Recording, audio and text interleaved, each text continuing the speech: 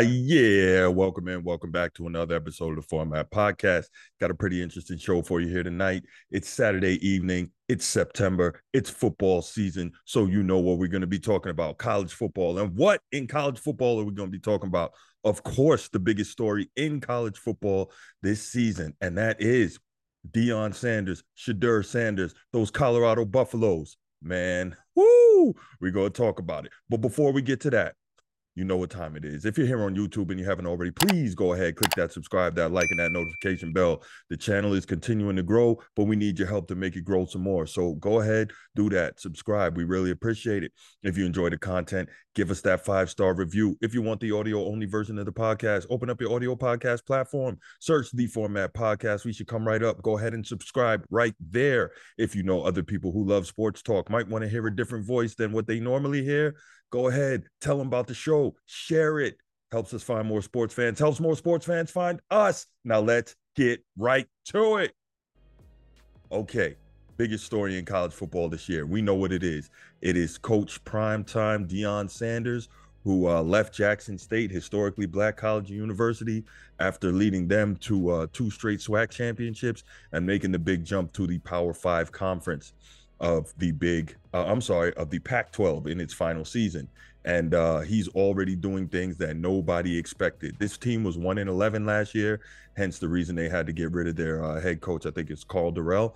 And they ponied up and brought in a big-time name and a big-time coach in primetime Deion Sanders. Deion came in. We know the big thing. Had his press conference and told all the students, even before the spring game, go ahead, get ready, because basically some of y'all not gonna make it. I'm bringing my luggage with me, and the luggage is Louis. He had a number of guys come with him. He raided the transfer portal. He recruited well. We know Deion is a magnetic personality on the recruiting trail and a magnetic personality, period. And everything he's done has just totally changed the vibe, the tenor, the feeling around Colorado football. For the first time ever, the Colorado spring game sold out. He did that, or not he did that, but he's pretty much responsible for that. And coming into the season, the opening game, which pretty much turned the college football world on its head, was against national runner-up from last year, TCU, Texas Christian University Horned Frogs. And of course, as we know, Deion kept the receipts. And what do we mean by that? We mean that his Colorado Buffaloes won the game 45-42 in an absolute barn burner. Best game of the weekend last weekend, maybe best game of the college football season so far, and really kind of upset the apple cart, because again, the Horned Frogs, TCU, were the national runner-up last year. Yeah, they got smoked by Georgia in the national title game, but they beat a very good Michigan team in the semifinal that, no one expected them to get past, and they got to the title game. They weren't even picked to win the Big 12 conference last year, but they did tremendous things and got there. But yeah, the Colorado Buffaloes upset them. Tremendous game. And then the Buffaloes came out today and they beat the Nebraska Cornhuskers. Oh, wow. So I'm sorry. I got the Alabama-Texas game on the other screen on my computer. So if you see me looking over there, that's what that's about. And looks like Alabama just scored on a 49-yard bomb to take the lead in this thing. Anyway, back to Deion and Colorado. So what we're going to talk about here tonight, the point of this is, how far can the Colorado Buffaloes go this season? How good can they be? What can we reasonably expect? Now, remember, this is a team that won 1 game last year. So if they were to win, let's say, 4 games this year, it would be a monumental jump in the first year. But the thing is this, Deion Sanders, he clearly doesn't work that way. He clearly expects a lot more from his program. As we said, he went out, raided the transfer portal, recruited like a madman, and this team is already 2-0, which is probably more than most people expected. And they won their first game 45-42, as I mentioned, and they beat Nebraska handily today, 36-14. And I think one of the most pleasant surprises is that his son and starting quarterback Shedeur Sanders made the jump from HBCU to Power 5, and he has not taken a step backwards. He is absolutely killing people out there. And I think he's got 903 passing yards through his first 2 games. The first game against TCU, he set a school record with 510 passing yards. And those 903 passing yards, 6 touchdowns, 0 interceptions, those 903 are the fourth most passing yards through the first two games of the season in the Pac-12 in the last 20 years. Shedeur Sanders is amazing. He's completing, I believe, 73.8, which let's round to 74% of his passing attempts so far this season. So we know he's super accurate. And what I love is watching this guy play. He just sits in the pocket and he drops dimes. Like, he never looks particularly nervous. He never looks particularly hurried. He looks like he understands completely what he's seeing out there from the defense. He looks like he's very well in sync with his offensive coordinator. Can't remember his name, but I know he used to be the head coach of Kent State last year. Very good offensive program. And yeah, Shedeur, you watch him play, and this dude he just looks special, man. He just looks special. And I tell you what, the Pac-12, that is a quarterback conference this year, man. You've got obviously reigning Heisman Trophy winner Caleb Williams, who very well could win a second one. Maybe hard to do since only one guy's ever won back-to-back Heismans, or more than one. But Caleb, if anyone's going to do it, it could be him. So you got Caleb Williams at USC. You got Michael Penix Jr. Lighting the sky up in Washington with his elite number one receiver, Rome Odunze, who is on most people's boards the second best receiver in the country.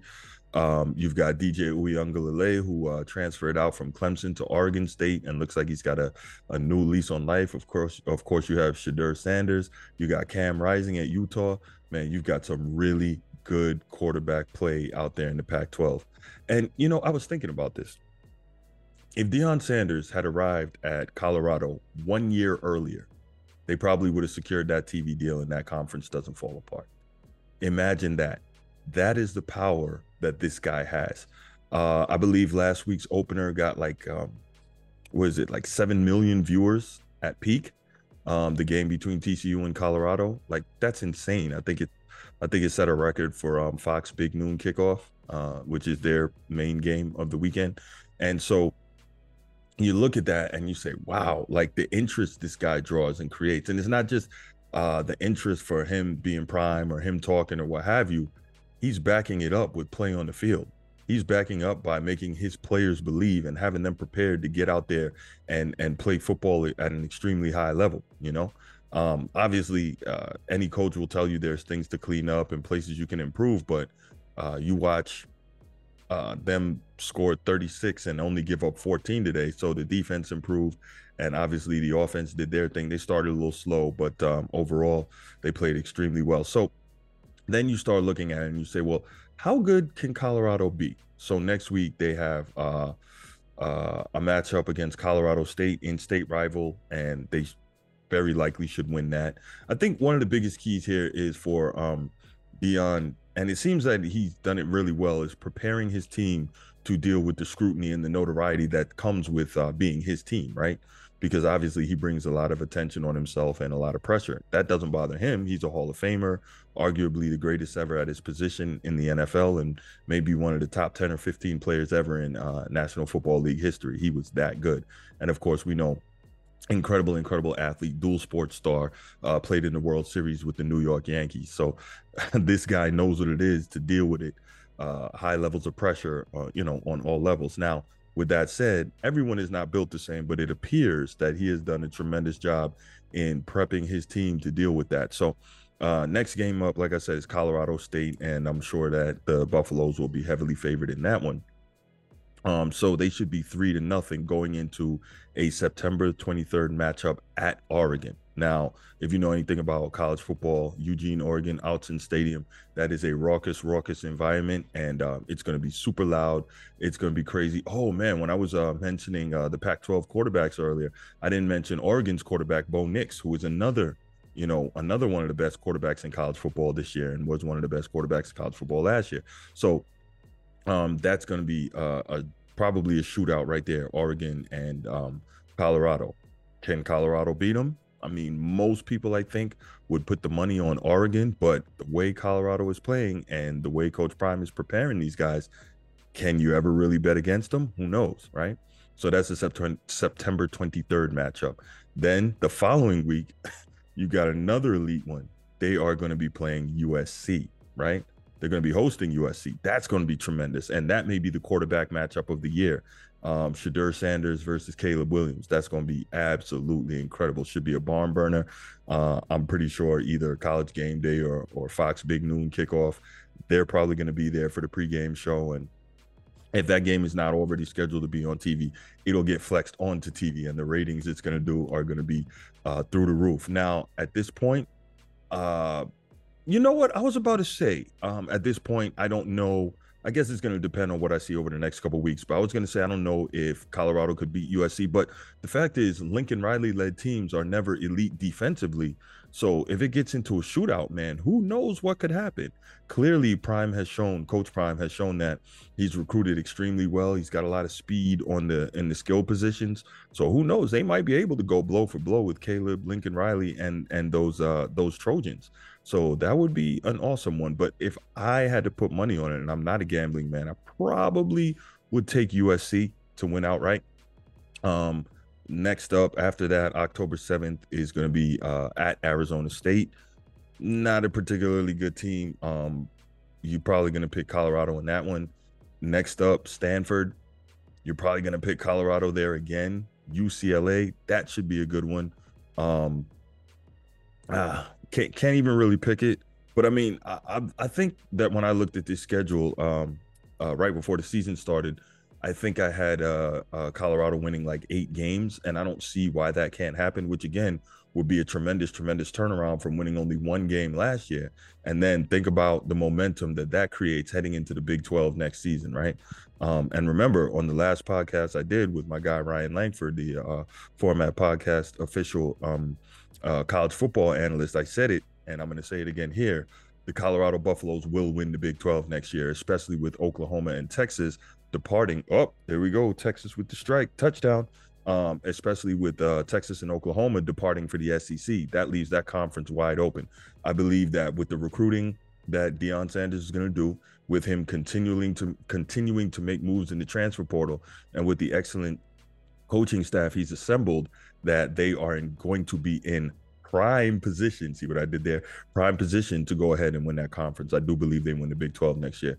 Okay, so after the UCLA game, next up, another matchup, Shadur Sanders, DJ Uiagalelei versus Oregon State. So that should be another one.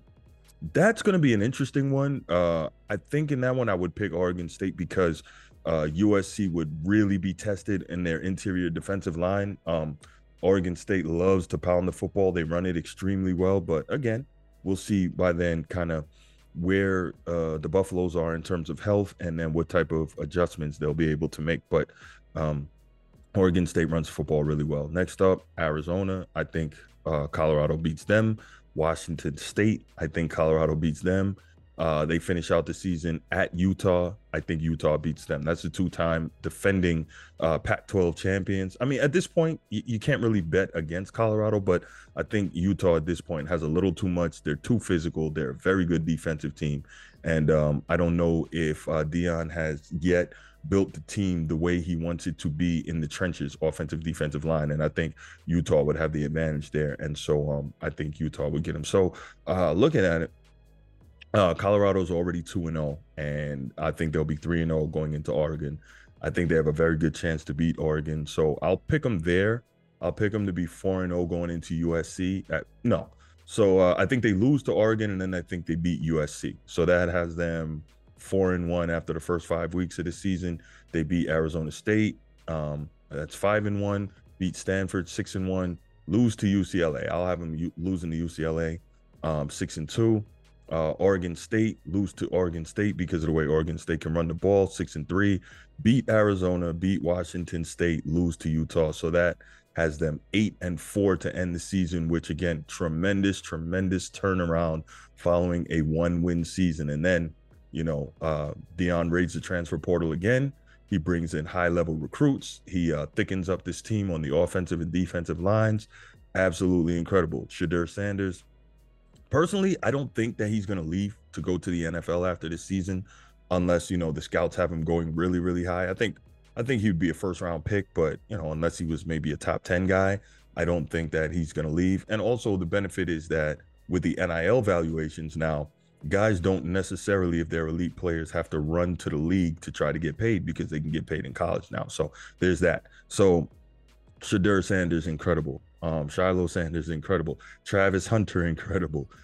Just overall, the skill position, the coaching, the Colorado Buffaloes, the sky is the limit. I have them 8-4 this season, which is an incredible turnaround. And then I have them go ahead and winning the Big 12 conference next year, which very well could put them into the playoffs. So a lot of things could happen. I guess the question to start out was, how good can the Colorado Buffaloes be? I think they can be very good this year. I think they can be great next year. So I guess what I want to know from you is, what do you think of my prediction of 8-4 this season? Where do you think I fell short? What do you think I got wrong? Tell me, how good do you think the Colorado Buffaloes can be? Leave your comments in the comment section. Can't wait to hear from you. I'll be back next time. Man, I love college football season. I love football season, period. Football is such an incredible game, man. It's so competitive, and these dudes want it so bad. But yeah, thank you for listening. If you haven't already, remember, please click that like, subscribe, and that notification bell. I'll be back next time, and I'm out. Peace.